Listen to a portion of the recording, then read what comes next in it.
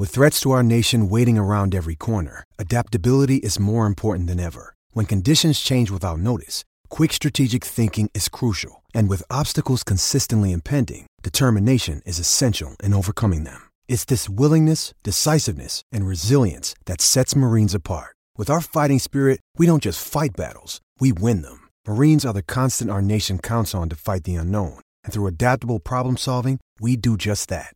Learn more at marines.com.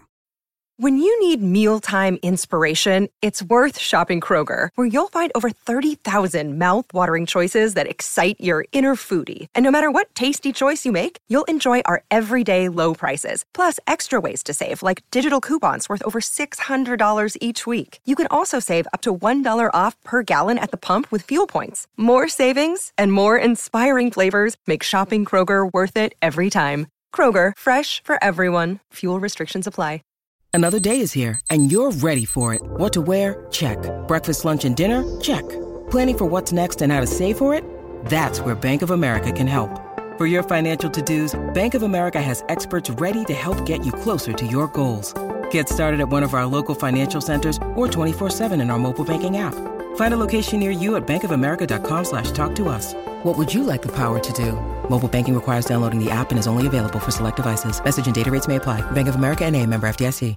Acast recommends podcasts we love. Changemakers is a new podcast series with me, Claire McKenna, talking to people who stand up, speak out, or challenge us to think a little differently. It's about the greater good, families and children, respecting their own individuality. In the next couple of years, I hope I never have to have conversations about racism ever again. I just want to get to the stage where, people are just people. Nobody's pooling the resources together and actually being able to show how much of an impact it will make when people do come together. Changemakers with Claire McKenna. Search for it now wherever you get your podcasts.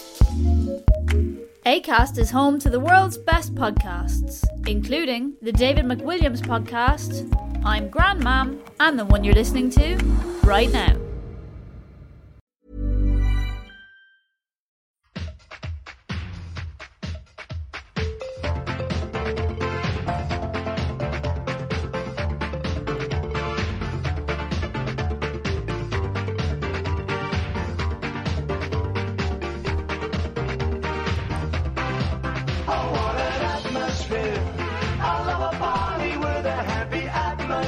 So do we, Russ. It's the end of season party here at Blood and Mud Towers. I am Lee, and joining me over there is... I wonder how much royalties the Russ Abbott estate gets off PRS for Atmosphere, Off this pod, nothing. But yeah. Well, yeah. But in general... Yeah. He must do all right, mustn't he? Did he write it? I doubt it. I doubt it. Let's find out. Who are you? While at that, I am Russ Abbott's personal biographer. I am Russ Abbott's music agent, and I demand to know if you're paying royalties. I demand my royalties. I'm Josh still. Obviously, you all know this. Yes, this is the Blood and Mud podcast, the pod that listens to the weekend's rugby from the next room and mostly struggles to understand what's being said, but it doesn't try and stop us interpreting it anyway. I am Lee, as I've already said. If you want to get in touch with me, I'm at Blood and Mud, or I'm Lee at bloodandmud.com. How do people get in touch with you, Josh? At Josh Gardner, at Rugby Shirt Watch, and of course, russabbott.com. Give Russ Abbott his money.com. We've done the contacts. We're available on Acast. We're available on iTunes, Apple Podcasts, Castbox. Anywhere you can find a podcast, put Blood and Mud podcast in. But the fact you're listening suggests that you already know that. But tell your friends, obviously. We are also on patreon.com/Blood and Mud for those of you who want to give us a little bit of extra support and get a bit of extra stuff.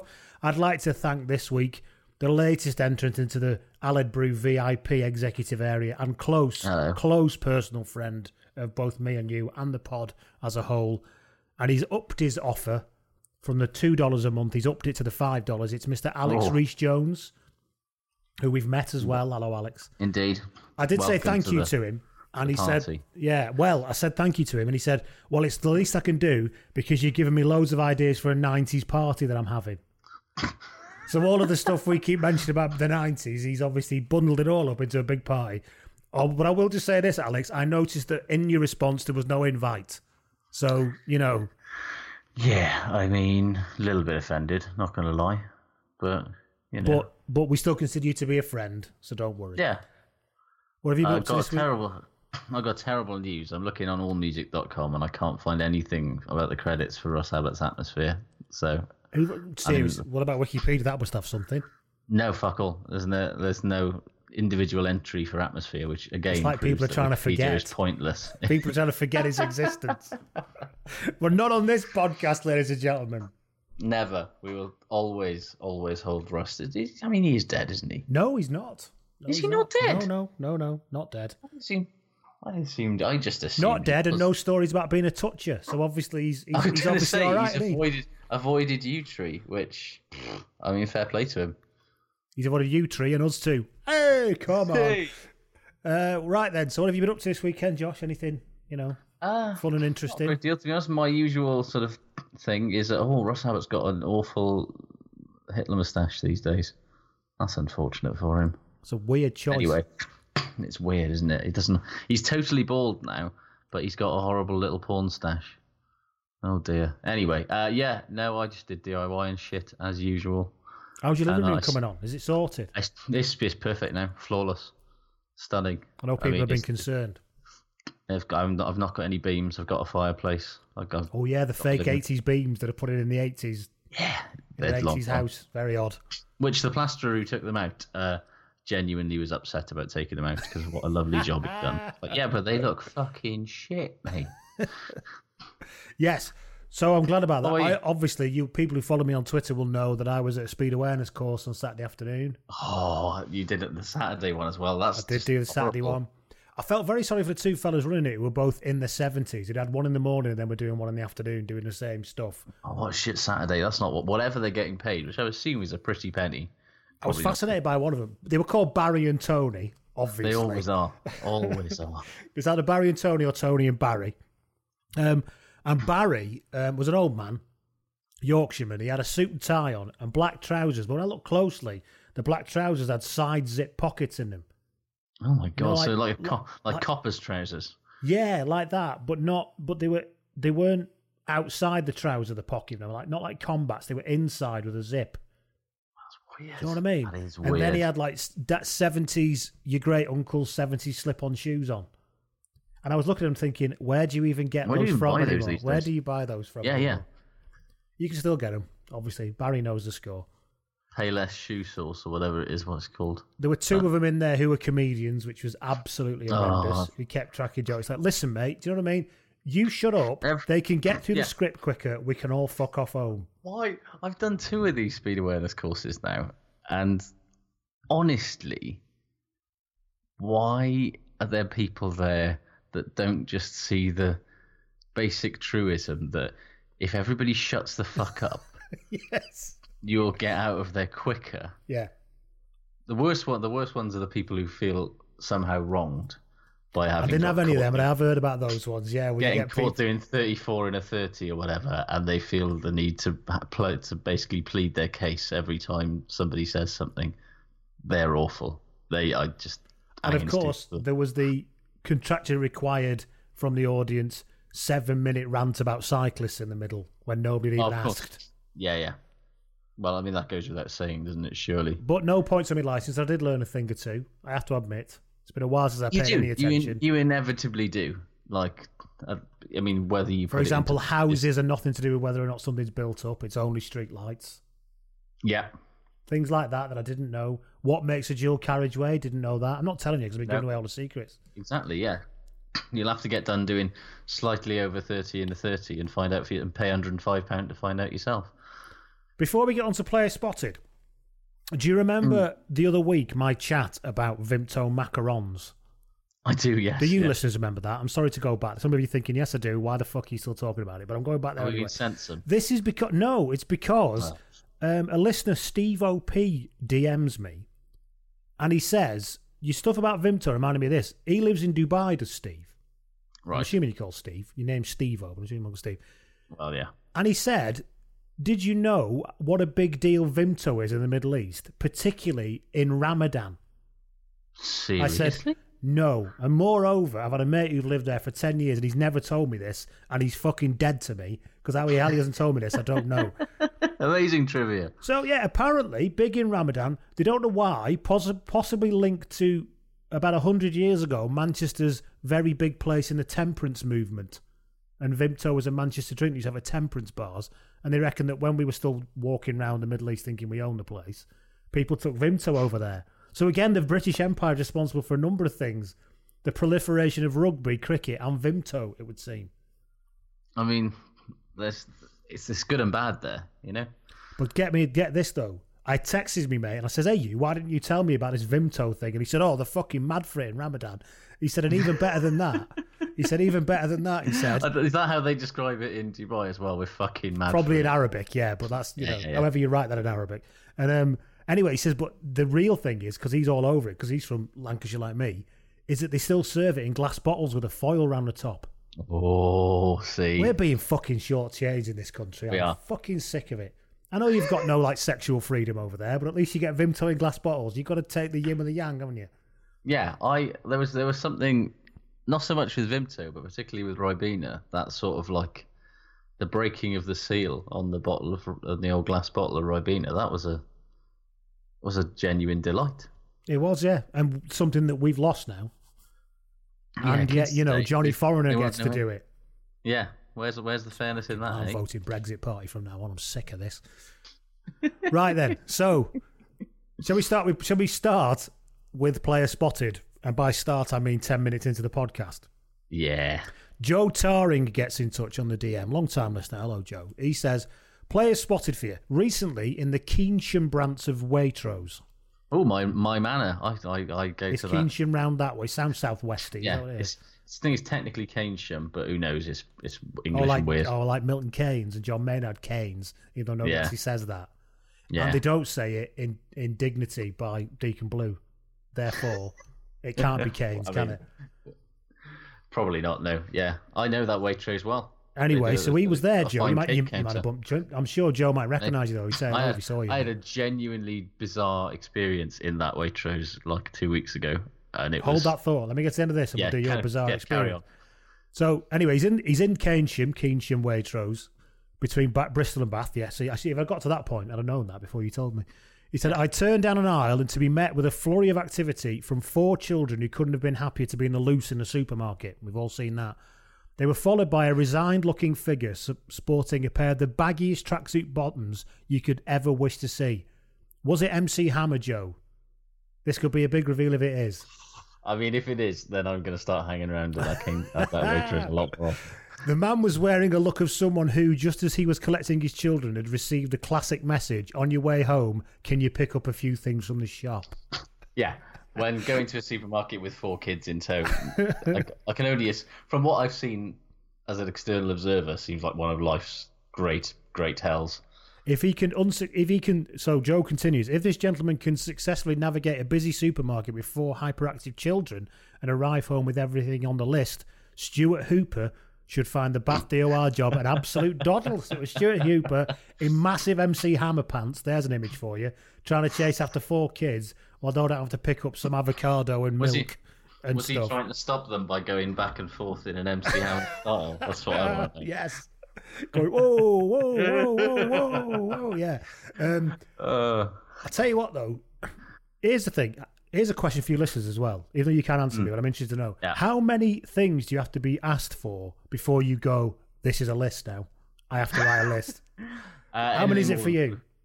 Anything more than 3. And I just That's exactly my number. Right, we've gone beyond 3 now. Can you just text it to me? Because I will forget. Which is weird, because apparently, according to all the research, most people can remember 7 plus or minus 2.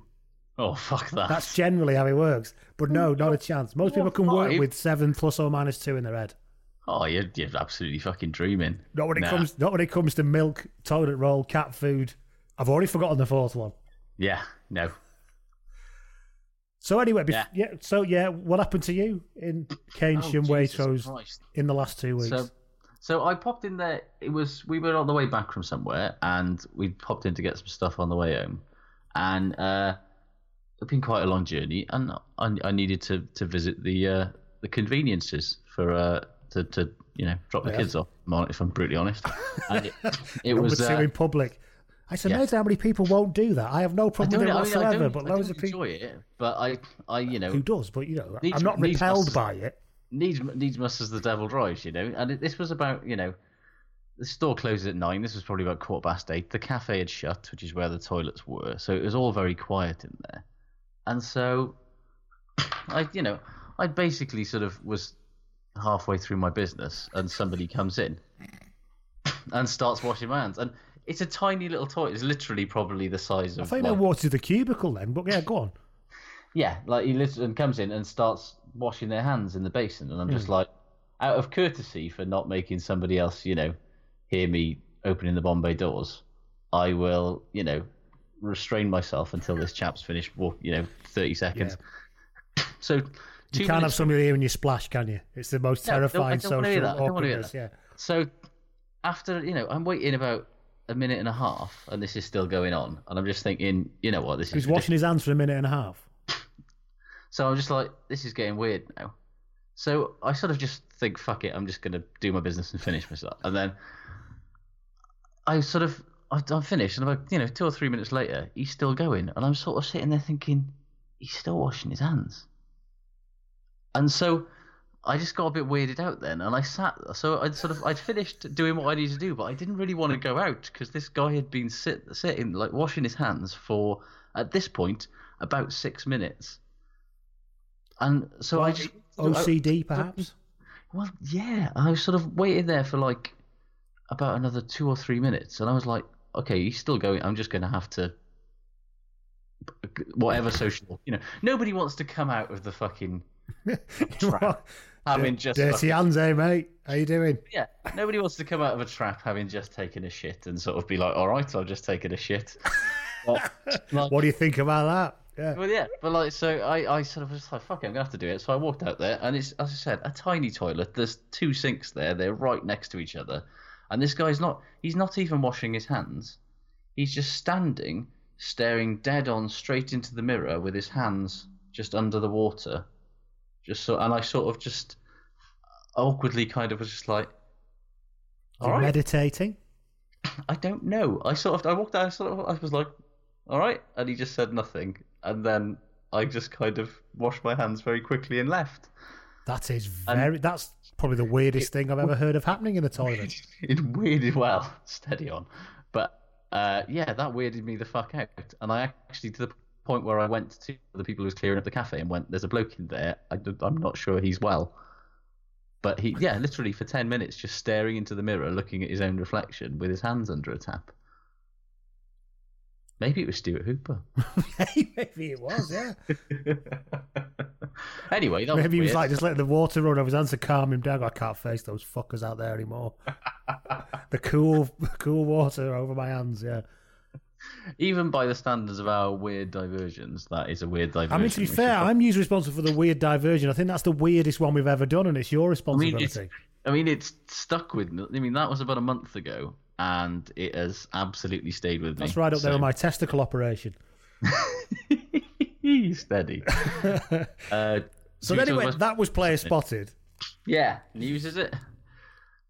Remember when we were talking about doing this episode, and I was like, only 2 games. Yeah. Yeah, only 2 games. What are we now? Like fucking 20 minutes in? I can't even see the clock. It's probably for the best. Anyway. Fiji. Yeah. I've won the World Sevens again. That's the first bit of news for this weekend. Does that even count as news? As much as that is news, is it? Have, yeah. Wales have stayed in it, haven't they? After Japan got thrashed by England. Yes. Did you a favour there, see? God for that, you won't remember that, though, will you, when you're fucking on your IOs next year? When you're cheering anybody who plays us in the World Cup. Absolutely. Well, I mean, England doing well is actually to Wales's benefit in the Sevens, because England have fucked it, and now we're going to have to try and beat France to qualify for the Olympics. Yeah, you're to a level of detail I've not gone to now.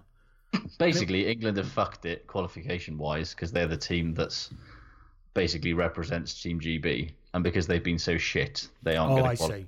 Right. So they have to go to play. Apparently, have to go to a tournament with France in it and win it in a couple of weeks' time. But if France win it, they'll go through, or if not, it's the fucking repechage. And English Sevens is basically a shambles, and you were supposed to be the good ones. You were supposed to make it easy for us. Here we go. Need Ben Gollings back. So that's Fiji. Speaking of Wales, there's still no news on Alan Wynne-Jones's contract or otherwise at Ospreys or where he's going. It's all very quick. It's all very quiet, isn't it? The longer it goes on, the more do you think that nothing's happening? It's hard to know, isn't it? Well, the longer it goes on, the more you think, well, everybody's got their fucking budget sorted now. It's like all the Premiership clubs have particularly if he wants to leave Wales, he's not just leaving for a massive payday. He's leaving because he wants to win a fucking European trophy. Because that's the one thing he hasn't got in his cabinet, really, as a player, other than the World Cup. And he's always said he doesn't want to go abroad, hasn't he? Abroad proper, because because he wants to be near his mum, doesn't he? Ever since his dad passed and stuff. Well, that's the other thing, yeah. So it's like they still have money in France, you would imagine, but playing for a contender in France. Well, I mean, yeah, if he wants to win the European Cup, he's basically got to sign for Saracens. Yeah, really. And Saracens are pretty well stocked with locks at the moment, unless pretty well stocked with everything. Yeah. Although, I'm sure Nigel Ray could sort of find him a nice business to invest in, and he's probably just identified that if there's a really good business that Alan Wynne can invest in, that's the only reason he wants him. Yeah, just because he thinks he's such a bloody good bloke, Bloody good bloke, bloody good fella, post-career, bloody good businessman. So that's so we don't know is the answer. No inside track from anywhere. Interesting. We don't know, and as you say, the longer it goes on, the more likely I think it is that he's staying with the Ospreys because, everybody's going to have their budget set. Everybody, certainly for the sort of money that he's talking, which is 500, 600 grand a year. There's not a lot of teams that are going to have that to play around with who are also a contender. And plus he'll get fucking flogged in England or France. And if he still wants to play for Wales and still be good for Wales... He wants another Lions tour, I think, doesn't he? That's one of the things that's been said. One more fucking Lions tour. Thing is, if he goes to South Africa on that tour and wins, he can say that he's done all 3 tours and not lost. Which is 2021 now, isn't it? So it's a bit of a stretch. He'd only be 35, 36 then. Simon Shaw went when he was 38. Simon Shaw had been deliberately excluded from international call-ups for about 5 years under Woodward. Yeah, but therein lies the thing. Like, Alan Wynne-Jones needs to not be fucking playing 30 games a season for Racing 92 or fucking Toulouse or whoever if he wants to make it. But just think for a minute, Alan Wynne-Jones and Nakararo in the same boiler house. Just think for a minute, Alan Wynne-Jones and Maro Itoje in the same boiler house. Oh, well, we don't have to. We've seen that, haven't we? Oh, we have seen it. How fun would that be again? I mean, there'd be an awful lot of Naus there, like an awful lot of Norse as well. Got Naus, Norse, yeah. Yeah. Right, so there you go. Well, we wait and see. Yes, equally we wait and see. The Will Skelton... What is it? It's not really a saga yet, is it? No. He would like to play for Australia at the World Cup. Australia would like him to play for them at the World Cup. He doesn't really want to go home because he's got it very good at Saracens who want him to stay. And he knows he'll just eat. You can't let me go back there. I'll just eat all day. Puts him in a bad, it puts him in a bad situation emotionally. But the ARU have basically said there will be no bending of the rules, even though, let's be honest, Australia are... I mean, if I was him, I'm not sure I'd sacrifice everything he has going on at the Saris for a chance to get knocked out in the quarterfinals of the World Cup and be branded a disgrace to the Wallaby name. But, playing for your country is a rare privilege. What can you say? No, it's true. And we'll see. He's definitely worthy of it. Absolutely. I think he'd be one of their best players. He could do a Houston and just retire and then be signed by somebody else next year. He could sign a 6-month. He could do what people were suggesting Reece Webb was going to do, which is tear up his Toulon contract, go and sign for Bridgend, and then make himself eligible for the World Cup. Sign a 6-month contract with Manly or something, just to yeah. Fuck it, why not? What else in the news? Well, speaking of second rows and France, as we were a little bit earlier about. Racing 92 have been knocked out of the top 14, beaten by La Rochelle. Yes. Been a bit of a shitty season all in all for them, hasn't it? I think you could say, yeah, it's definitely been a bit of a... After last season in particular, it's been a bit of a meh one for them. And given that the guys put enough money in there to make them above the law, they don't expect to be not winning anything, do they? When you look at that, well, certainly you don't expect to get knocked out of the playoffs like straight away, and to not make any kind of dent. Did they even make it to the Champions Cup quarterfinals this year? They didn't, did they? I don't remember. Maybe they did. I can't remember. But you look at that squad and you think they should be there or thereabouts in every competition. And they spent a lot on. You look at the money that they spent on Finn Russell, on Simon Zebo. They were expecting results there. Yes, they were. And it's funny, you look at Saracens, people say, Saracens don't stick to the salary cap and they're a disgrace and stuff. But then you look at something like Racing 92, definitely have no salary cap, spend an absolute fucking fortune, and would probably dream of having Saracens-like output, wouldn't they? Well, yeah, exactly. You look at that pack is fucking ridiculous. It's got money helps, but it's not everything. I think is it's a good thing to remember this weekend. To be honest, yes. When you look at a lot of people said after the result of the one big game this weekend. Speaking of Racing 92, actually, Dmitry Sarzeski is giving the tired brains of journalists all over the world a break by retiring. I hated spelling his name when I used to do commentary and stuff. It was horrible. Yeah, there's a few less S's than you think in the middle. Yes, and a lot more Z's. More Z's, yeah. You think it should be an SZ in the middle, and it's not. Yeah, fair play to him. He had lovely hair. One less player that looks like a BG. Yeah, 83 caps for France, even when it was mental over the last decade, and people being dropped and brought in and dropped out again. He was always there, and he was captain of France for a fair bit, and he made it to 36 as a player. So fair play to him. And a significant, consistent level of flowing goldenness about him. Honestly, I mean, there was a time where you had to just say, "Well, that is just a very handsome man." Yes, Was he one of the first cut hookers? He certainly was. He was one very of the cut, first, wasn't he?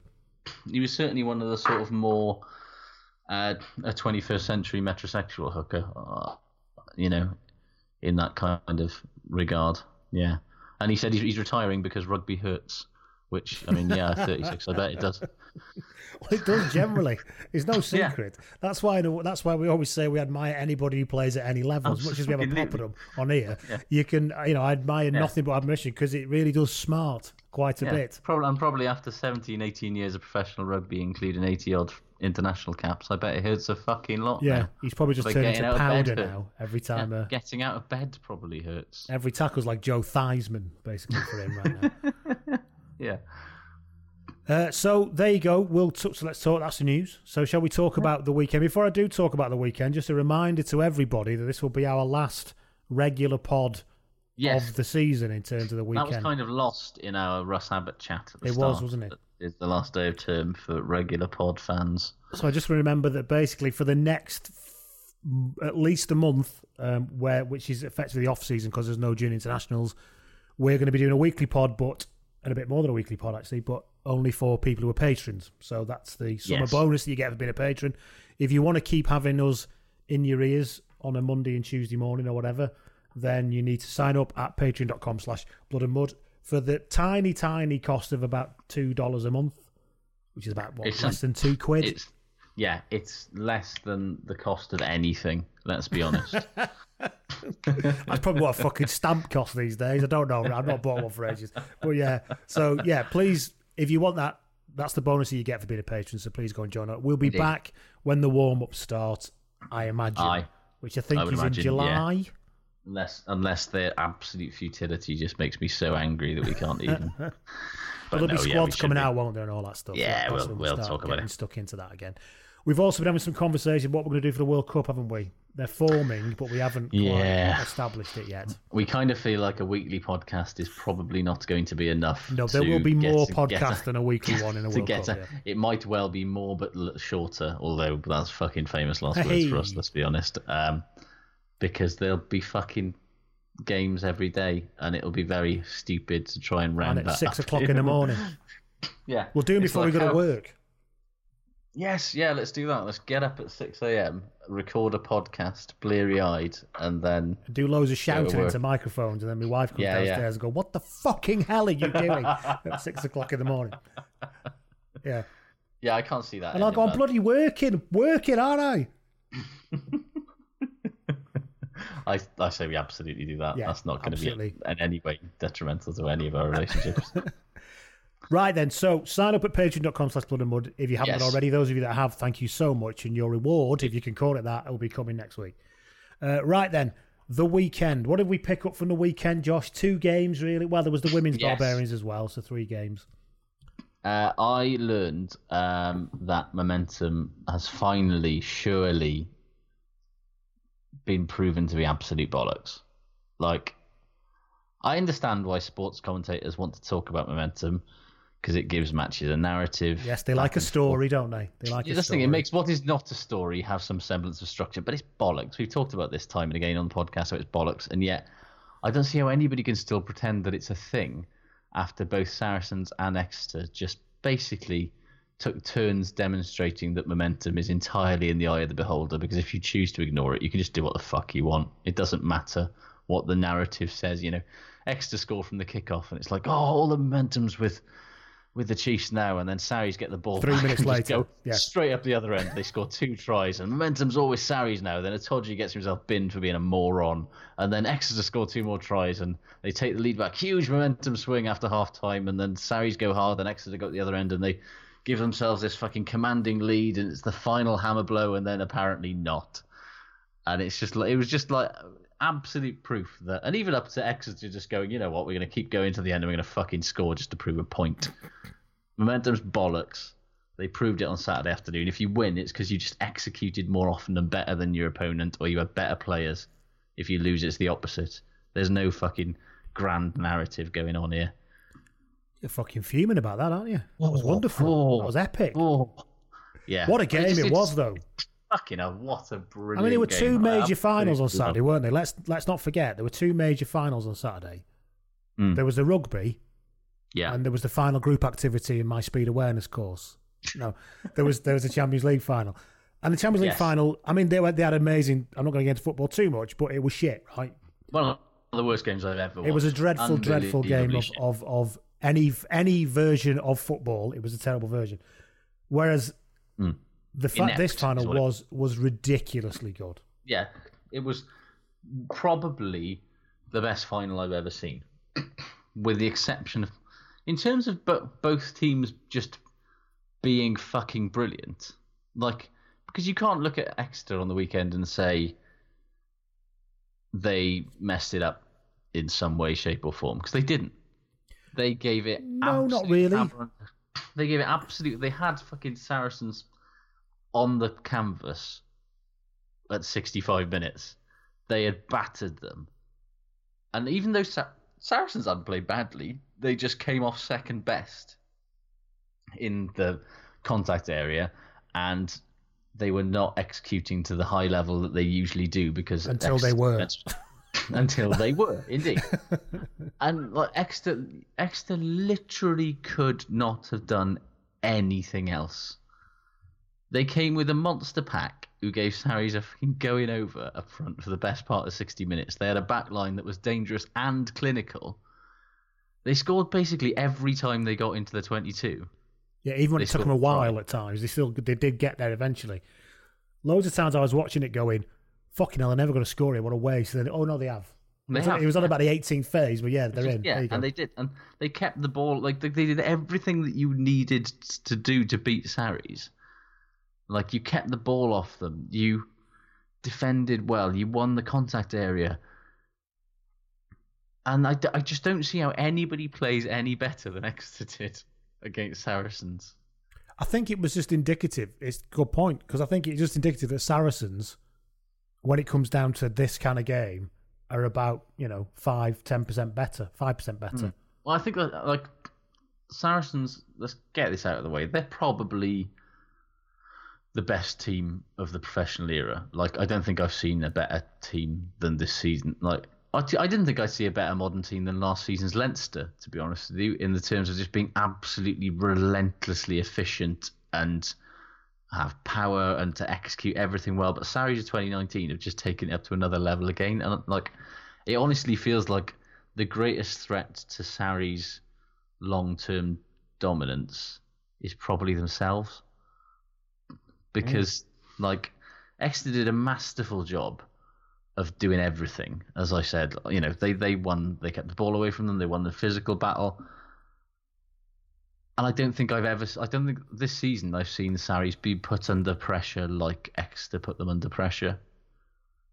They were right up against it, and yet, Leinster didn't do that. Nobody has this season. Not in a game that mattered against a proper full-strength Sarries. No, and they didn't fade, did they? No, and that's the only team that can really threaten them coming back next year and winning everything again is probably their own complacency. Because, like, we stood here last season and we said, Leinster, that's a dynasty, how can, they're going to just get better and better. Look how young they are. Look how deep they are. And yet this season they were a bit, They're still the second best team in Europe. Yeah, I think you can't legislate for your two halfbacks losing form, for example. No, and that's the thing. Keeping that level of excellence is so hard, even for the best teams. And Sarries have set a new standard now. And you've got to think the next season there's going to be 5 or 6 teams in Europe, like Exeter, Leinster, Munster, maybe Toulouse, Racing 92, Glasgow, Gloucester, maybe, who'll be thinking that's the level now. And, like, I don't know if they can scale those heights, because Sarries are like an unreplicatable cocktail of fucking fantastic coaching, excellent squad development, brilliant recruitment, bafflingly universal soldierism. Yeah, jargon-based team building that has a bafflingly successful humility. So much humility. So much humility. And I was thinking that when Owen Farrell was stood over, like, having won a ruck, screaming his fucking lungs out. I was thinking, so humble. So much humility. Yeah, absolutely.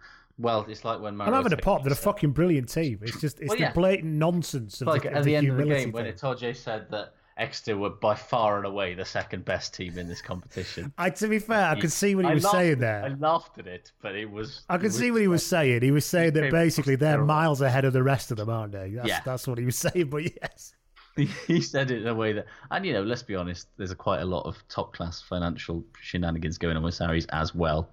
But if Sarries don't keep that level up, like Exeter or Leinster getting to 85 or 90% of this level might be enough next year. We've seen it before this year, and we may see it again. So it's a challenge for Sarries themselves now to just go, we've actually got to stay being this good. They could lose. Well, could they lose Mark McCall to England? That'd be interesting.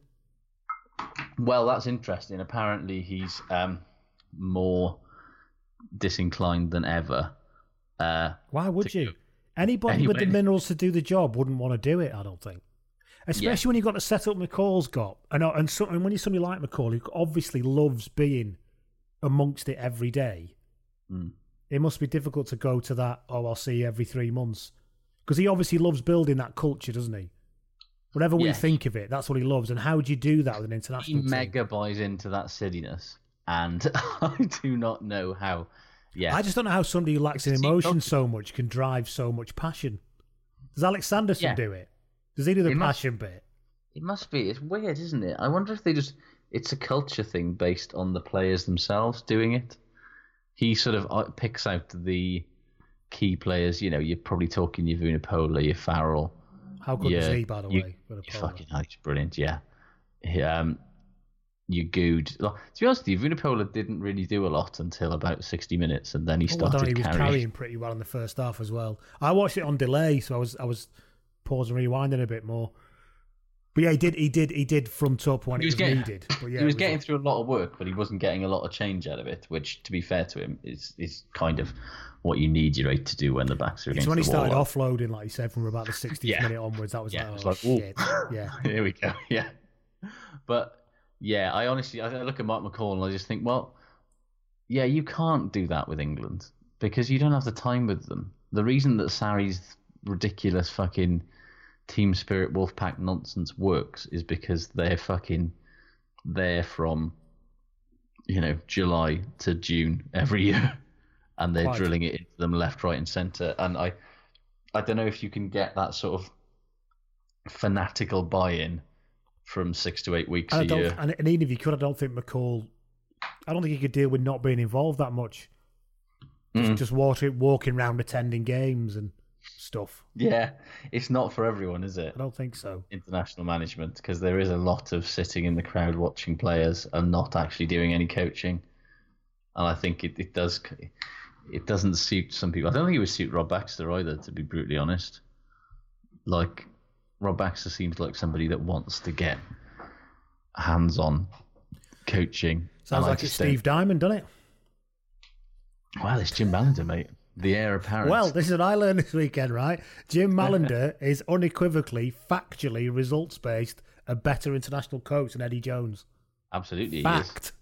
Look at that. If sport's all about results, then Jim Mallender is a better international coach than Eddie Jones because he can beat an half-pissed scratch team and Eddie Jones can't. I tell you what, though, that England played with, well, inverted commas, England 15, played with genuinely more coherence and fluidity and confidence in one another than they had any right to after being together for a couple of weeks. I think Marcus Smith does that to teams, in a game like that. Might be right, yeah. He leads from the front in that regard, doesn't he? It's really interesting. But despite looking like a baby Ewok. Oh, that fucking... What was on with that head tape? It was like, mate, it's not making you look hard. It's making you look like a pencil with a rubber on the top of it. Oh, dear. God bless but him. He played very fucking well. Fair play to him. So, yeah, I mean, Mallender's at a loose end, isn't he? Harry's not returning his calls. What else is he going to do, Well, I mean, this could maybe Harry will ring him if he becomes... He's probably desperate to be England coach, so that Harry will actually return his calls for a call. That's the thing. Maybe if Harry hadn't been injured, maybe Jim could have picked him for the England 15. Yeah. They could have bonded again, but... Yeah. Harry, I'm England coach now. If you return my call, I'll name you in the elite squad. But he still won't phone him back. No, still won't phone him back. So out of that the weekend, mad game, by the way. Absolutely bonkers game. That Baba game. What is one more thing about the Exeter team? Yes. Firstly, how do they come back from this? Because, well, they won it 2 years ago. Don't forget. Again, in another brilliant game against Wasps. So they have they have a repository of victory to go and dip the bucket in. Absolutely, I do. I think that well is dry now because I think you look at them and the way that the players were at the end of that game, knowing that they had that 11-point lead, knowing that they were, everyone was saying they were one hand in the, that was when Slade said that he was practically in tears at the end of the game. He's never felt that bad after a game before. Blah blah blah blah. They did not take this well. Because I feel like they threw everything they had at them, and it wasn't good enough. They did actually. To be fair, they threw wave after wave at the line, didn't they? Wasn't there?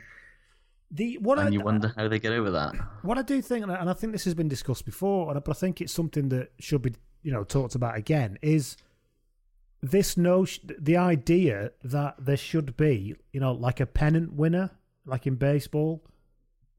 Well, at the end of the season, when you fucking won a league by 11 points, it shouldn't count for fuck all. Well, it's almost like the minor premiership in the NRL, isn't it? Mm. I know everyone wants to win the big one. I know that, but there should be something that's a testament to that season. I had a couple of salty Exeter fans in my timeline who were complaining and said, "Well, it shouldn't count for nothing." And it's like, well, it does count for nothing at the moment. Yeah, yeah. And I don't agree with that because there's no pen. Like Saracens, like they're saying, "Oh, well, they won more games than Saracens of the season. That should count for nothing." It's like, well, to be honest with you, if there was any actual material gain to be had from finishing second or first, I'm pretty sure Sarries would have put more effort in and played more of their first team players and won the games enough to finish first. I don't think I think by the time they got, I think the thing is, I think having something riding on the kind of pennant race, if you like, would mean that there'd be less of that going on, actually, because players, remember Wasps used to be geniuses at this. Finishing timing their run losing, perfectly into form, because they knew, don't really matter if you lose 4 games at the beginning of the season. No. You've just got to time your way in. Just time your run in. Leicester were always very good at that as well. True. Until about 2 or 3 years ago, have just always ended up in the 4th or 3rd playoff place, even when they. But at least having a bit of a team photo behind a placard with with something to raise above your head. Well, because it does matter. I'm not trying to. This isn't kind of let's pat them on the head and everyone gets a prize. They've fucking won a league. Yeah. They finished top after 20 games. They'd accrued more points than anybody else. That shouldn't count for nothing. And that used to be the way things were done. And I understand why it's done this way now. And I think it's a brilliant showpiece. And it was a wonderful grand final and all that. But yeah, I think it's a bit of a shame. Whoever wins it doesn't get, at least a picture on the on the back of the paper. There's definitely a, because they do have it in, it's this sort of thing that American sports do a bit better than ours. Like, they have. Pennant wins a fucking big deal. Yeah, if you win in Spaceball. Yeah, or if you win a fucking division, or if you win your, if you win your conference, if you're an American League champion or a National League champion, even if you don't win the World Series, that's still a fucking great season and a season to celebrate, unless it's like the Yankees or the Red Sox or whatever. And equally, division, teams will rate in the NFL will, raise banners at the end, at the start of a new season if they won a division title last season, if they won if they won a conference title, and like conference is 4 teams, yes, and that's still regarded as something worth celebrating, and it is, and I don't know why, given that it's prevalent in the NRL, why more rugby union leagues don't do it, especially when you've got things like Super Rugby and the Pro 14 where it's like split up into conferences anyway. Like, why didn't Glasgow get a fucking tiny trophy for winning the Conference A? Yeah, and you can still have the grand final. That will still be the big deal. It's just, let's give credit where it's due. In the NFL, if you win the NFC or the AFC and you get to the Super Bowl, you get a proper fucking trophy. And you're not world champion, though, are you? No, you're not world champion. No, I mean, to be fair, nobody else is good at American football, so it cracks me up there. World champion. Is silly, isn't it? In the sport that only we play. Yeah, I'm not being sniffy. I love American. I like NFL, but it is. Anyway, so going back to that game, I don't know if it's just me and I've missed something. Right? Did you see the forgotten penalty advantage? Yes. On 51 minutes. 51. Reminding people, if you didn't notice this, 51. Barnes just decided afterwards. He said, Barnes, like, you ran 30 odd meters. That was the end of the advantage. I heard him say. Yeah. So goes down. It's a breakdown. Nick White picks the ball up. The Exeter scrum half goes to pass the ball. It bounces off a Saracens player who's basically sort of knelt up in the wrong position. Mega offside. Yeah. Mega offside. Out goes Barnes' arm. Like within, I think 10 seconds later, if not less than that, the ball's being touched down by Lazowski for a 22 dropout. At no point then did he go, oh, hang on, no, we'll come back then. Yeah, I was baffled by that. And that was absolutely kickable or absolutely field positionable. I heard him say to Nick White, you ran 30 metres with the ball. That's yeah, but it kind of ricocheted and went all over the place. Yeah, it wasn't a clean advantage at all. And yeah, and I think when you've got a very kickable position, I don't see how running 30 metres with the ball when it isn't even under control, by the way. Well, given how stupid the advantages are these days. Yeah, it was an odd one. To be honest, there was a little bit with Barnes this weekend of the kind of creeping Nigels. Did you Did you get that impression that he let more go than I would normally expect him to? I think he realised that both teams had absolutely no interest in having a breakdown contest that was in any way legal, and rather than it was hilarious, wasn't it? I mean, it was an absolute. It made for a great game, so I suppose don't argue with it, but it was hilarious, yeah. I think he realised from about probably even before kickoff, he was like, both of these teams are absolutely brilliant at... Sun's out, great players, they're all shit-houses. Yeah, shit-housing at the breakdown. Yeah. And so he just decided, you know what, I'm going to take a fairly lax approach to breakdown discipline and we're going to let things go. But yeah, it was a mess. It made me sort of think, fucking hell, does World Rugby desperately need to fucking have a look at the breakdown or what? Because just every ruck the answer is, was a penalty. Do they? Well, it did because it, yeah. Actually, look at the game it produced, and there was nothing obviously dangerous about it. They were just falling over all over the place. There was a lot of players flying in off their feet and flying in at the side. And I was just like, come on, really? Yeah. But yeah. Which is, again, brilliant game. What are you supposed to do? Yeah. Yeah. Did it really seal the ball off either? Not so sure. You end up impeding kind of behind the ball, don't you? You're not on the ball. It's going to be hard for you to drive over when there's a load of bodies collapse on the floor beyond the ball, sort of thing. But I think that's just the way. What would we rather? Either side. What would you rather? It was a penalty every time that happened? No, I wouldn't. Yeah. No. So you've got to. And the reality is, they cancelled each other out because there were so many bodies in the way. It didn't really seal off for either side because it meant it took an age for the ball to come out for the team with the ball, but the defending team didn't have a shot at it either. There was one particular Saracens one of the posts where somebody heinously tackled, I think it was Will Skelton, tackled somebody and just lay there, didn't even let go of the legs or anything. Just lay there. There was so much not releasing. It was just like, seriously, what is going on here? And it wasn't just them, that's just the one that, I'm not picking on them, that's just the one that sticks in my head. There were lots of them, yeah. Both as bad as each other. I got to say, though... So they had the phantom advantage. Bizarre. Yeah, it was weird. Also, speaking of mystical phenomena that don't make any sense, what has Eddie Jones got against Exeter people, really? Because, if you took all of the non-English qualified players out of the 46 that were on the pitch on Saturday afternoon and said, this is 4/5 of your England World Cup squad. Yes. Yeah, you couldn't complain, could you? Who would complain about that? But instead, anybody who's England qualified on the Saracens side gets an England call. And, with the exception of, Henry Slade and maybe Jack Noel, every Exeter player that's, even the ones that are in the England frame, seem to be very much kind of looked down the nose at. And it's so weird because, Don Armand's the weirdest one. I know it's a cause célèbre, but it remains a total mystery. He was Armand and Kvesic. I'm not saying he should start for England, but the fact that he's not even looked up in a squad and has been given work on, what's he supposed to work on? It's probably the hair, isn't it? We discussed this before. I mean, he must. But he was Armand and Kvesic, absolutely mashed Sarries for 60 minutes. Hill and Dave Dennis were excellent. Ollie Devoto was very good. Sam Simmons is a 6-foot-tall, 22-year-old fly-off who can run a back line and kick his goals. Joe Simmons, but I'm with you. Joe Simmons, sorry, yeah. In the most demanding environment outside of the what are fucking Yendel's hands like at hooker, by the way? Yes, fucking outrageous. Ridiculous. Pretty good. This year, Leaving Certificate students have new choices via the CAO. Whether you're going straight into the world of work or exploring routes to third level, further education and training and apprenticeships offer you flexible hands-on learning opportunities. The future is full of possibilities.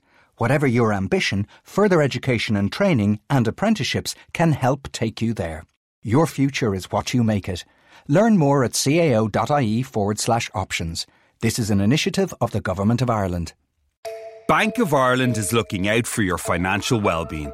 They want to help protect you from fraud. So whether it's Black Friday, Cyber Monday, or even just plain old Tuesday, be careful online. Don't assume that every text message or email you get claiming to be from a bank, a delivery service, or any company is legit. And remember, Bank of Ireland will never send you a text message or an email with a link asking for your full 365 PIN number or one-time passcodes, so don't give them out. Search Bank of Ireland Security. And together this Christmas, we won't let the fraudsters win. Begin. Bank of Ireland is regulated by the Central Bank of Ireland. I get it. All coaches like end up having their favourite teams that they know produce good quality players. Probably not humble enough. No. How many times did England rely exclusively on like Leicester, Bath, and Wasps in the 90s and 2000s? You know, and it's the same with basically Saracens now, but only Saracens and a bit of Wasps, but soon to be Saracens as well, actually, because fucking Elliot Daly's going to Saracens. Yeah. Fuck, I forgot Elliot Daly's going to Saracens. Where are they going to put him, by the way? Think about that one. Sean Maitland's out, isn't he? Fuck off. It's got to be on it. Sean Maitland's gone. He's not replacing Alex Good. He's not replacing Liam Williams. I mean, maybe play him at 13? Yeah, but... Shift Lazowski to 12? Yeah. But, I mean, they've got Nick Tompkins coming through there who's... Yeah. I mean, Brad Barrett surely must collapse into a pool of his own bones at some point, mustn't he? He's just going to basically just fall in on himself like a dying star and just become a sort of it'll be like Jenga when it finally happens. It'll just... a diamond. Yeah, and just become a diamond with a South African accent. Anyway, where was I? Oh yeah, last thing for the weekend. I don't know much, right? Yes. I don't know much. But I know that I love you.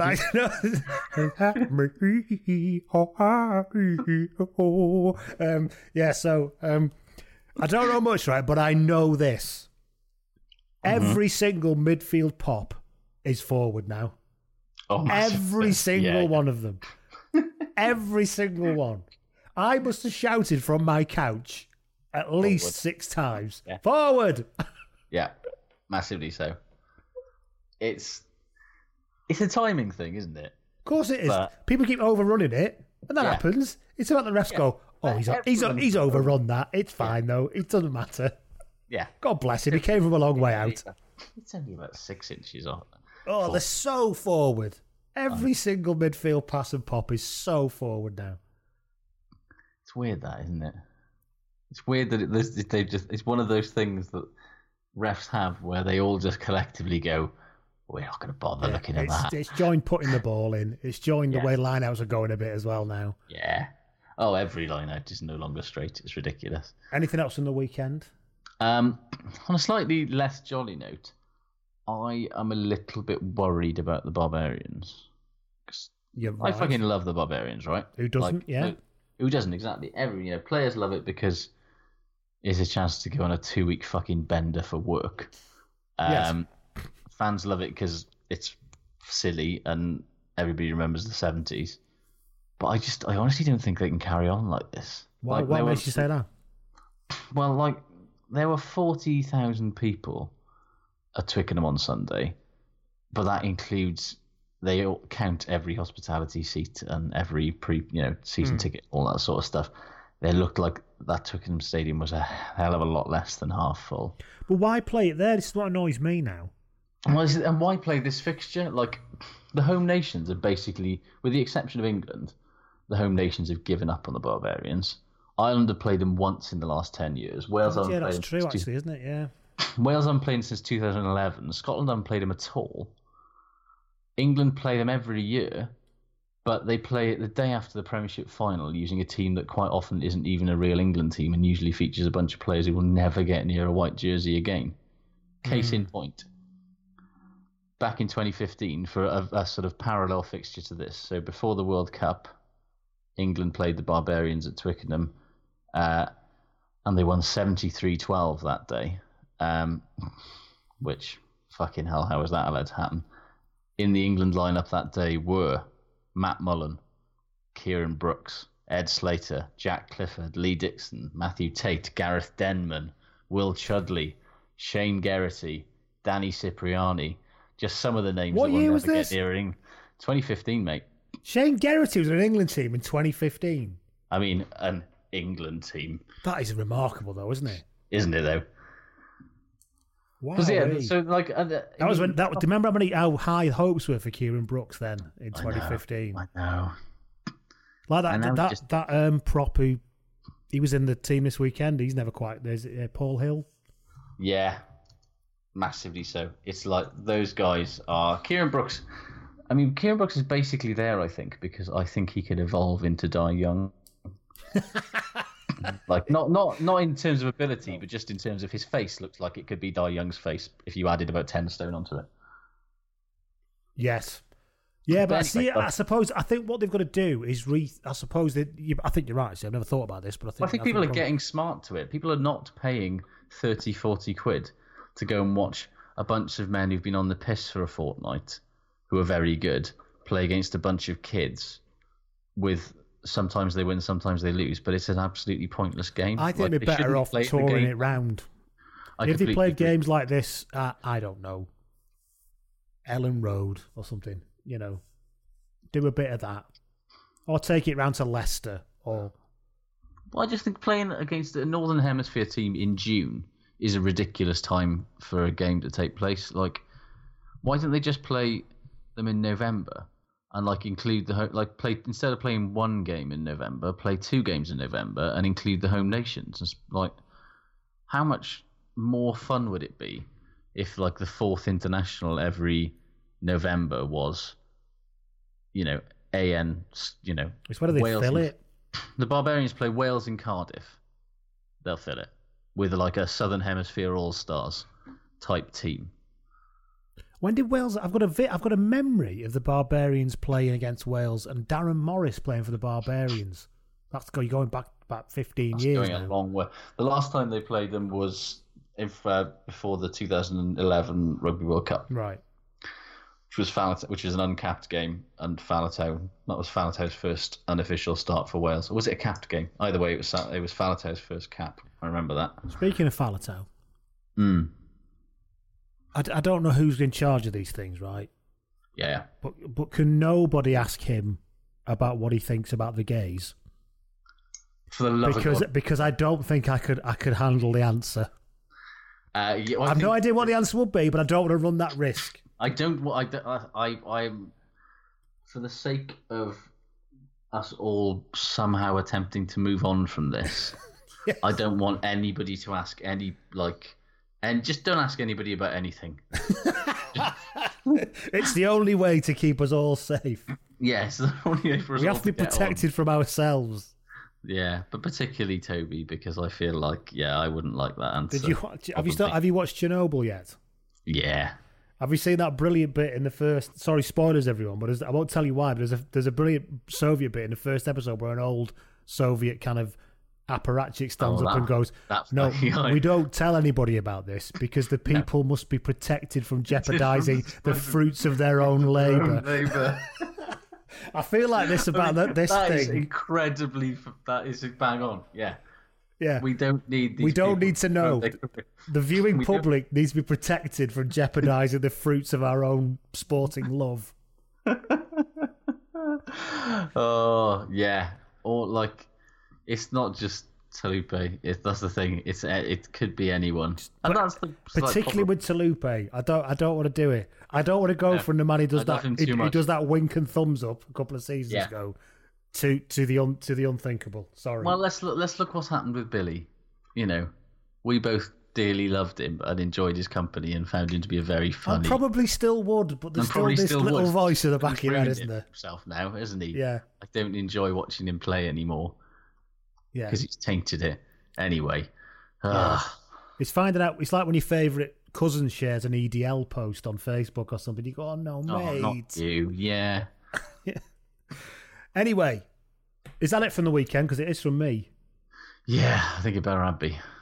Shit good. The final shit good of the season. In terms of our Patreon weekly pod from next week, the first one will be a shit good retrospective of the entire season.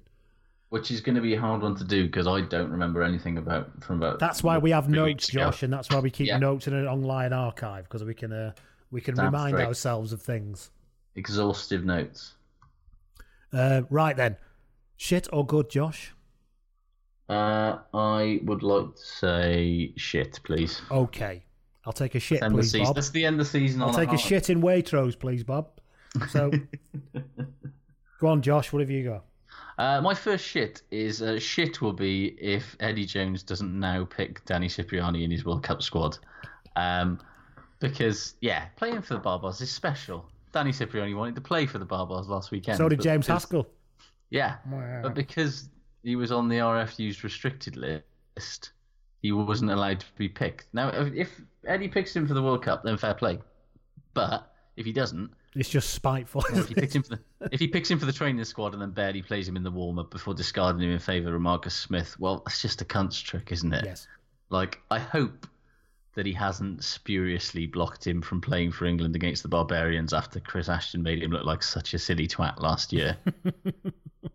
But, well, we all know about Eddie Jones, don't we? Ian Ferrugia agrees with you on that one. He said that shit was Cipriani not being allowed to play for the Barbars despite him definitely not going to the World Cup. Yeah, we all know he's not going. This is basically just a cunt trick on Eddie's part. Basically, yeah. Do you remember when Eddie was like it seems Eddie was a total twat to Haskell and it worked? It doesn't seem to be working with Cipriani, does it? Or if it does, he's still not paying any attention anyway. Eddie isn't. It doesn't. No, it really doesn't seem to be. Whatever's happening it's not going in. Cy Clark says shit was Marrow saying they're by far the second best team in the competition. I mean, that was. Yeah. I agree with you in that I don't think he meant it to come out quite. He's quite a bright lad with his words, isn't he? He's quite considered at times, so it's a bit odd. I mean, it's almost like he wanted some deniability there. Plausible deniability, yes. Yeah. It's not what I meant. No, no. Of course not. I didn't mean that. Why, of course, that was just a slip of the tongue. I definitely know, yeah.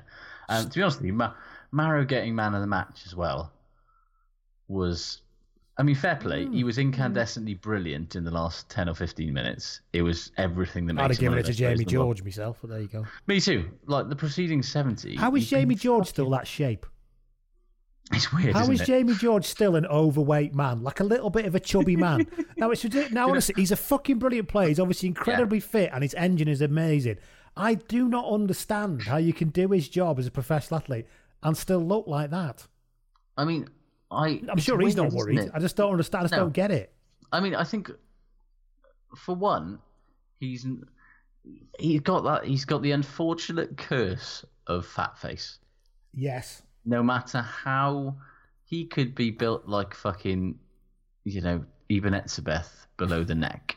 Yes. And it's exactly the same problem that Lou Diaga's got. But Lou Diaga looks like a baby. Michael Johnson, the sprinter, has a double chin. When he was the fastest man on earth, he still had a double chin. Yeah, Jamie George has just got a very fat face. And of course, by the look of him, he could be heavyweight champion of the world, according to this weekend. So, well, yeah. But also, I think you look at Jamie George and you just think, I mean, the timber on there, particularly around the waist. Like that's what fat face I can understand, but he's properly a bit mooby and saddlebags and everything. Despite obviously being incredibly fit. Yeah, it does make it sort of basically shits all over any of those sort of BMI, fucks all over that. Forget BMI. Body fat percentage and all that sort of stuff. He'd be like, according to his BMI, he'd be a magnificently giant diabetes risk and everything. And instead, he's one of the fittest. That's me and you. Yeah. And instead, Jamie George is walking around there with, I'm looking at photos of him now, and there's a genuine he looks a little bit like what happens if I try to wear a Test rugby shirt. In that there's a. Do you get offered those for your rugby shirt? I have. No, you're all right, thanks. I've occasionally. I took a Wales one once, and I put it on, and my wife laughed at me, and I know. How could she? And rightly so. Rightly so. Yeah. I look fucking ridiculous. I like her even more now. I'm not Sam Warburton. I don't have that physique, but neither does he. Neither does Jamie George, and so he's got that sort of telltale line just above the shorts where it's kind of hanging over. Well, the muffin top is coming in. Yeah. There's no way you can hide that. You can't, like when you're running around, you can't pull your shorts. Especially in a white England shirt. How can you be an international forward and still have a muffin top? I don't understand. Again, not that he'll give a shit because he seems to be okay. Yeah. No. You were talking about Itoje then before I went off down that road. Sorry. He was a fucking liability for 70 minutes. Again. He gave away, I counted, he gave away, I think, 6 penalties, not least 3 in quick succession to get him binned. And got binned, yeah. And cost his team 14 points. He wouldn't have needed to be fucking Superman in the last 10 minutes if he hadn't been a fucking dickhead for the first 70. And I get it. And yet, he still did what he did the same in the Champions Cup final, and Sarri's weathered that. But the longer he, like Mark McCall just goes, yeah, you just play over the edge, mate, and we'll deal with it. The longer it's just eventually going to go badly. And it'll go bad. It won't go bad for Saracens. It'll go badly for England. I was about to say that. Wait until we're playing a deciding game to get out of the group again. England absolutely do not have quality to absorb him getting fucking binned and giving away 6 penalties like Saracens do. So, yeah. Yeah, it's going to be a fascinating journey for it because, as we said, obviously about 2 years ago, he decided, you know what? I think I need to be a cunt. You know, I've got all the talent in the world, but I just think I need to be. I'm not nearly cunty enough. No, and I feel like Eddie Jones had that word with him. Yeah, exactly. So it'd be interesting to see what happens because he's still, you know, what is he, 23 still? 24? He's ridiculously young. He could get ridiculously much better than he is now, even, and it's scary. And he could get ridiculously more of a cunt. Think about that. He could be an Olympic class cunt at the end of it. He'd be one of rugby's all-time great cunts. Yes, so we're on shit, aren't we? Steph Franklin gets in touch. She says, shit, was the Gallagher ads running on the big screens before the Prem final? I've still not a clue what Gallagher actually do. But for the amount they kept banging on about protection, I can only assume that they make condoms or something for the city. Do you know what? I genuinely, I was, at the end of the game, I was like, I still don't know what Gallagher is. I told you when I went to Wrigley Field, they've got a Gallagher Way entrance. Like one half of their entrances are called Gallagher Way, which is sponsored by them as well. And I think I saw it's consultancy and stuff. I think basically we're talking about it now, though. It's obviously done the job, hasn't it? Well, that's the thing. We're talking about it, but we're talking about it in the sense that they have advertised. A lot of the brand names out there. That's all they care about. Gallagher Insurance, Risk Management, and Consulting. Oof. £75 an hour, minimum. Arthur J. Gallagher and Co. It was headquartered. It's headquartered in Rolling Meadows, Illinois, a suburb of Chicago. That explains why they're all over the Cubs. Then it's the third largest insurance broker in the world, and now we know. There you go, Steph. It's not condoms. I mean, you could argue that we have done more to promote awareness of. What Gallagher actually do. I don't think they're interested in us knowing what they do. I really don't think that we're their ABC market. We've helped spread the word of what they actually do. It was like when AIG sponsored Man United for a while, and everyone was like, "Yeah, but what the fuck are they?" Yeah, and equally, that's what I miss about sport in the old days. Sponsors that you could actually go out and buy. Yeah, Raynham Steel. Yes, exactly. Dagenham Motors. That's how you know that you're still watching football at an old northern ground, is if you still see the odd Raynham Steel billboard. Anyway, moving on. Anyway. Sean Troy says shit was an Irish international pissing in the middle of a crowded pub on someone's leg, and an academy player getting glassed during Leinster's Cup celebrations last week. Yeah, apparently the IRFU are investigating. Yeah, but it's an open secret who it is. But we're not going to say who it is. But I don't know who it is. I mean, the weird thing is that basically getting drunk and pissing yourself when out on rugby tour is kind of, I'm not saying it's okay, but it's not that unusual. No, it's not unheard of, is it? No. Just getting your old fella out and wazzing in the middle of the pub is not that unusual. No. It's one of those things where it just, it just it's disgusting and unacceptable. It's not, but it's not unusual. I think it's interesting because it shows that that rugby people are basically that old rugby notion of lads on tour is being quite quickly eroded. Yes. By. And is it careful what you wish for, I suppose? It is a little bit of that. I wouldn't want rugby to be the way. And this is not saying negative about football, just the fact that it's quite sanitised and managed. Yeah. And stuff. I wouldn't want that.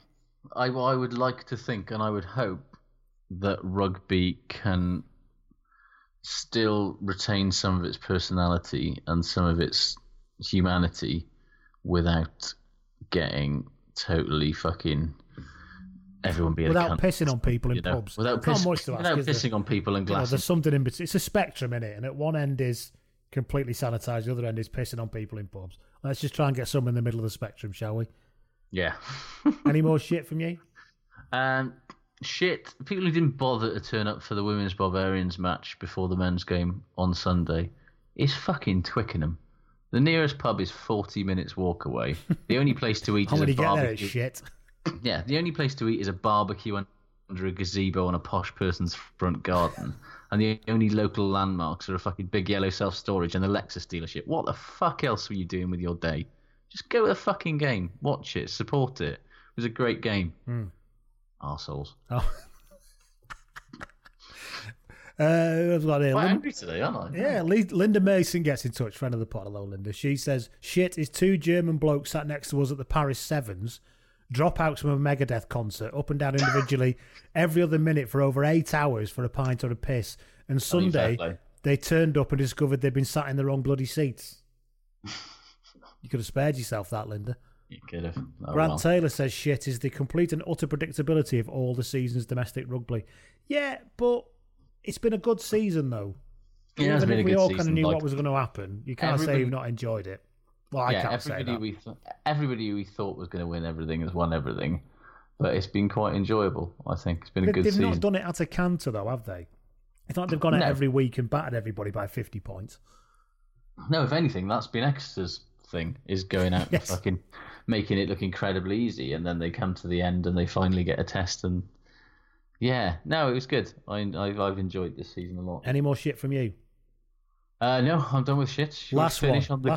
Will Matthewman. Will Matthewman, long-time listener and friend, says, shit, the absolute bellends sat behind me at Twickenham on Sunday, who spent the game getting battered and swearing and discussing Chelsea and Arsenal season tickets and shouting at handball every time a pass was made. Literally, hanging's too good for them. Hanging is too good for them. He said, but also slightly shit was my 8-year-old son witnessing aforementioned throbbers and being so shocked he said he'd never behave like that, which I suppose are good. He said, but also good was my levels of patience because the windpiping was almost nearly unleashed. I'd have been 100% behind you, Will. There's nothing else. 100%. Remember how angry I got with that bloke who was sat down from us at Judgment Day? Yes. It was incredibly tedious. I mean, that guy pales in comparison to people who shout handball at the rugby. Can you imagine? I mean, they literally want pushing down the stairs, and there's a lot of stairs. I mean, just for the absolute sheer fucking awful dreck of your comedy patter. I know. It's like it's the. If you want to stand there and take the piss out of rugby, fine. But you know, it's that level of such bad comedy. I awful. Cannot handle that. I genuinely cannot. Like, if your inverted commas banter is that bad that you use the word banter, just don't fucking bother. Just be quiet, pricks. Let's move on to good. Yes. Good for me. Santiago Carreras. Oh, yes. Who's in the Argentina training squad for the World Cup. For the Jaguares. Jaguares made 121 metres and scored 2 tries when the Jaguares beat Los Rojos, the Reds. Do you like that? 42-23 in Brisbane. I love how angry El Jaguares are making people. Apart from Brad Thorne, who's like fucking brilliant. Bring him on. Yeah. Because he's yet more examples of what a top fella Brad Thorne is. Yeah. Yeah. And also, Brad Thorne just enjoys being a right arsehole sometimes. So he sees everyone else in Australia going, this is a disgrace. They're effectively playing a test team, blah, blah, blah, blah, blah. And he just goes, yeah, it's all right, isn't it? Yeah. Well, get better then. What's wrong with you? Yeah.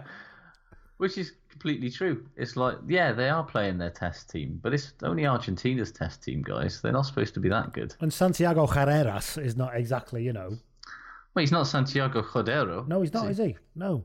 Yeah, I missed him on Saturday. I knew. He was slightly injured, wasn't he? Not quite ready to go. As much as O'Flaherty had a good one, didn't he? He had a good one, yeah. He had a nice little break at the end, but I just want to watch Santiago Cordero at all times. Noel was good on Saturday, wasn't he? Fuck me, he was good. And isn't that just the kind of performance you want to watch? Yeah, just the kind of blood and guts of it, He just kept making people miss. Or if they did hit, he just kept through sheer will and leg drive, he just went, fuck off and got out of there. Yeah. Is there a player who has improved more than him in the last 3 or 4 years? He's right up there, because I remember saying in the last 3 or 4 years that I'm just not sure he's got it at top level. He Still doesn't genuinely score did enough, I not don't look think, like he could. He still doesn't score enough tries for a winger, but he does everything else now, and he's a good fullback now. And that's why I think it's him, not Ashton, who's probably going to be in squads now. Oh, completely agree. It should be because like he's much better. more versatile, Yes. and he's a big lad. He's and he defense is better. Yeah, he just does. He does everything well now. He's sort of done a Marnonu thing of just going, well, very true. Yeah, what are all the things that I need to improve at, and made them. His kicking game's still a bit shit, but he doesn't kick it very so often. the next stage in the Marnonu thing is to put eyeliner on. Yeah, I mean, we live in hope. It's not out of the question. No, and I With for one Jack Nolan, support I think. it. Absolutely, crack on, mate. I support this invented thing I've just created in my own head. What's good for you?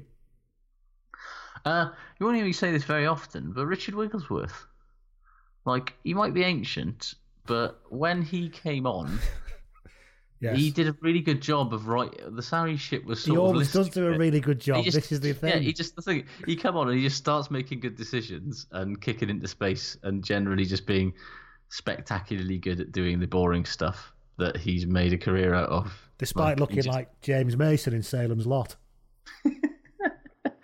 Niche 80s reference even had for a you nice, there. 70s, even had a nice break as well that he did. That they nearly scored off. He just came on and was fucking really good, and he's 37 years old or something now.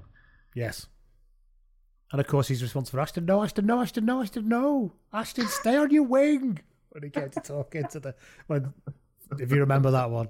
I do remember that one. When Ashton came in to talk to a ref, and he was like, no, stay on your wing. Fucking knob. I've already mentioned good for me was Nick Tompkins. Looks a very handy up and coming new 12 for when Barrett turns to powder, as we've already mentioned. Any more goods from you? On the other side, Henry Slade I thought was very good. Even in being binned. Even in being binned, he was quite unlucky with that one, to be honest. He couldn't do much about it, but yeah, you just look at him and you just think he's getting better all the time, and you just think with his size, his pace, his passing ability, his vision, he could be really fucking special. And yet I sort of have this nagging feeling that he's not going to be. He looked like he was going to get that way in the first couple of games of the Six Nations, didn't he? And the way Exeter had been playing. He was finally playing at 13 regular. Yeah. But there's something about. I'm almost convinced it's going to be something to do with an England coaching setup. But I've got this feeling he's never going to fulfil his potential. But I could be wrong. I hope I'm wrong. What else is good? Jamie Phillips, not so long suffering Dragons fan now, because obviously he was there to see them win at Judgment Day. Hello, Jamie. Yeah, he gets in touch. They've got Sam Davis now, so I loved Sam Davis's tweet today. Cannot wait to start playing for the Dragons. This is a great new chapter in my career. It's like, I don't believe a fucking word of what you're saying here, mate. But I also enjoyed him tagging the wrong Ospreys in his sort of thanks for having. Did he do the luggage? It wasn't even that. It was just some random woman who's at Ospreys on Instagram. Brilliant. Anyway, so Jamie says that good is Chiefs versus Crusaders match out in Fiji.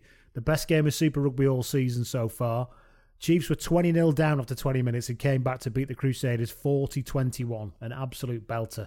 See, the Crusaders of a couple of years ago wouldn't have fucking allowed that to happen. They would not have allowed that to happen. Somebody would have died before they allowed that to happen. See, that's the thing, though, isn't it? Good for me, actually. And I said I said in this game last week, and somebody pointed out to me, Joe Marchant is unlikely to get a proper England cap anytime soon. To be honest with you, I stand by it because he's a 13 stone outside Elliot centre. F. That was who said after you specifically mentioning Joe Marchant unlikely to get a cap, he has a blinder.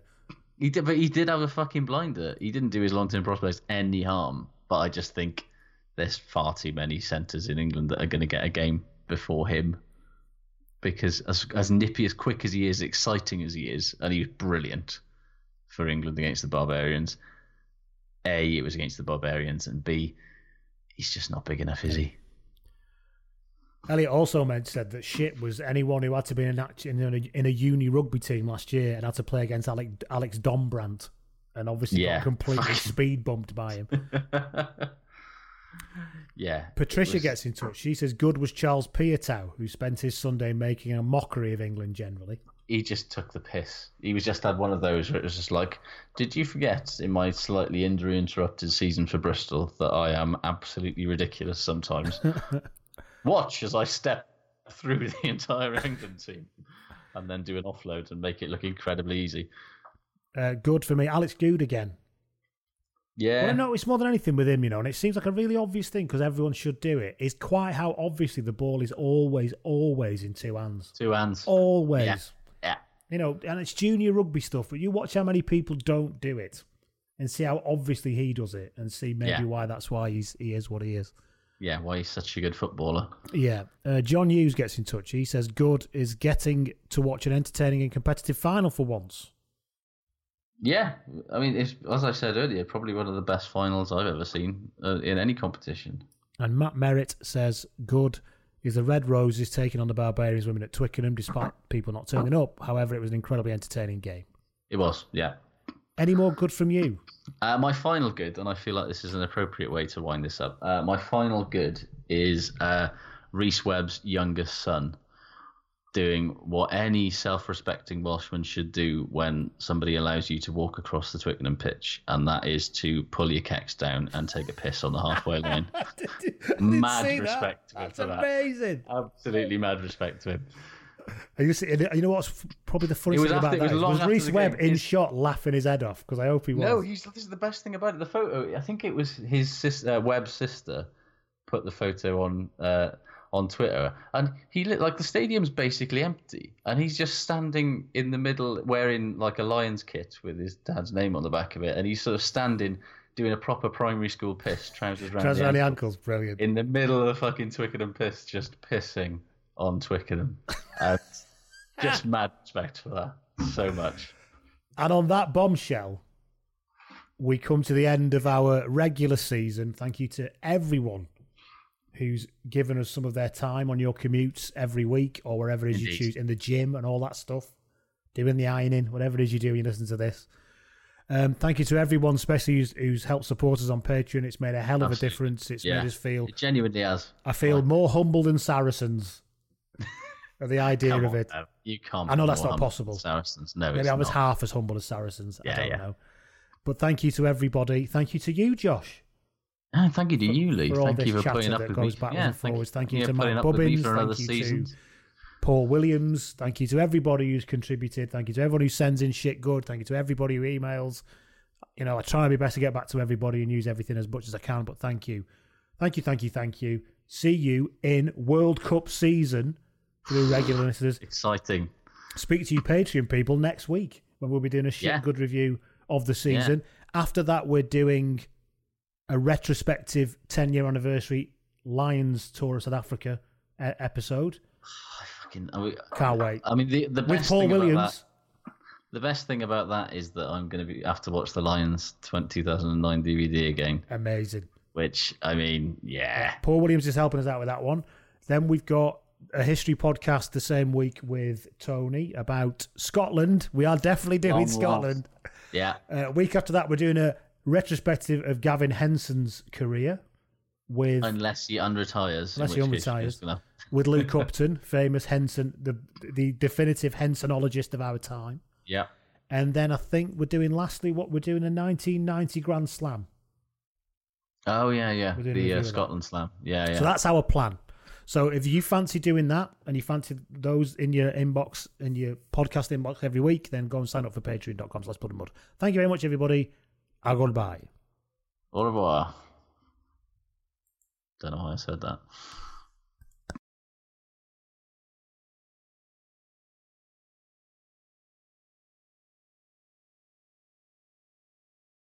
Sports Social Podcast Network. With the Lucky Land Slots, you can get lucky just about anywhere. This is your captain speaking. We've got clear runway and the weather's fine, but we're just going to circle up here a while and get lucky. No, nothing like that. It's just these cash prizes add up quick. So I suggest you sit back, keep your tray table upright, and start getting lucky.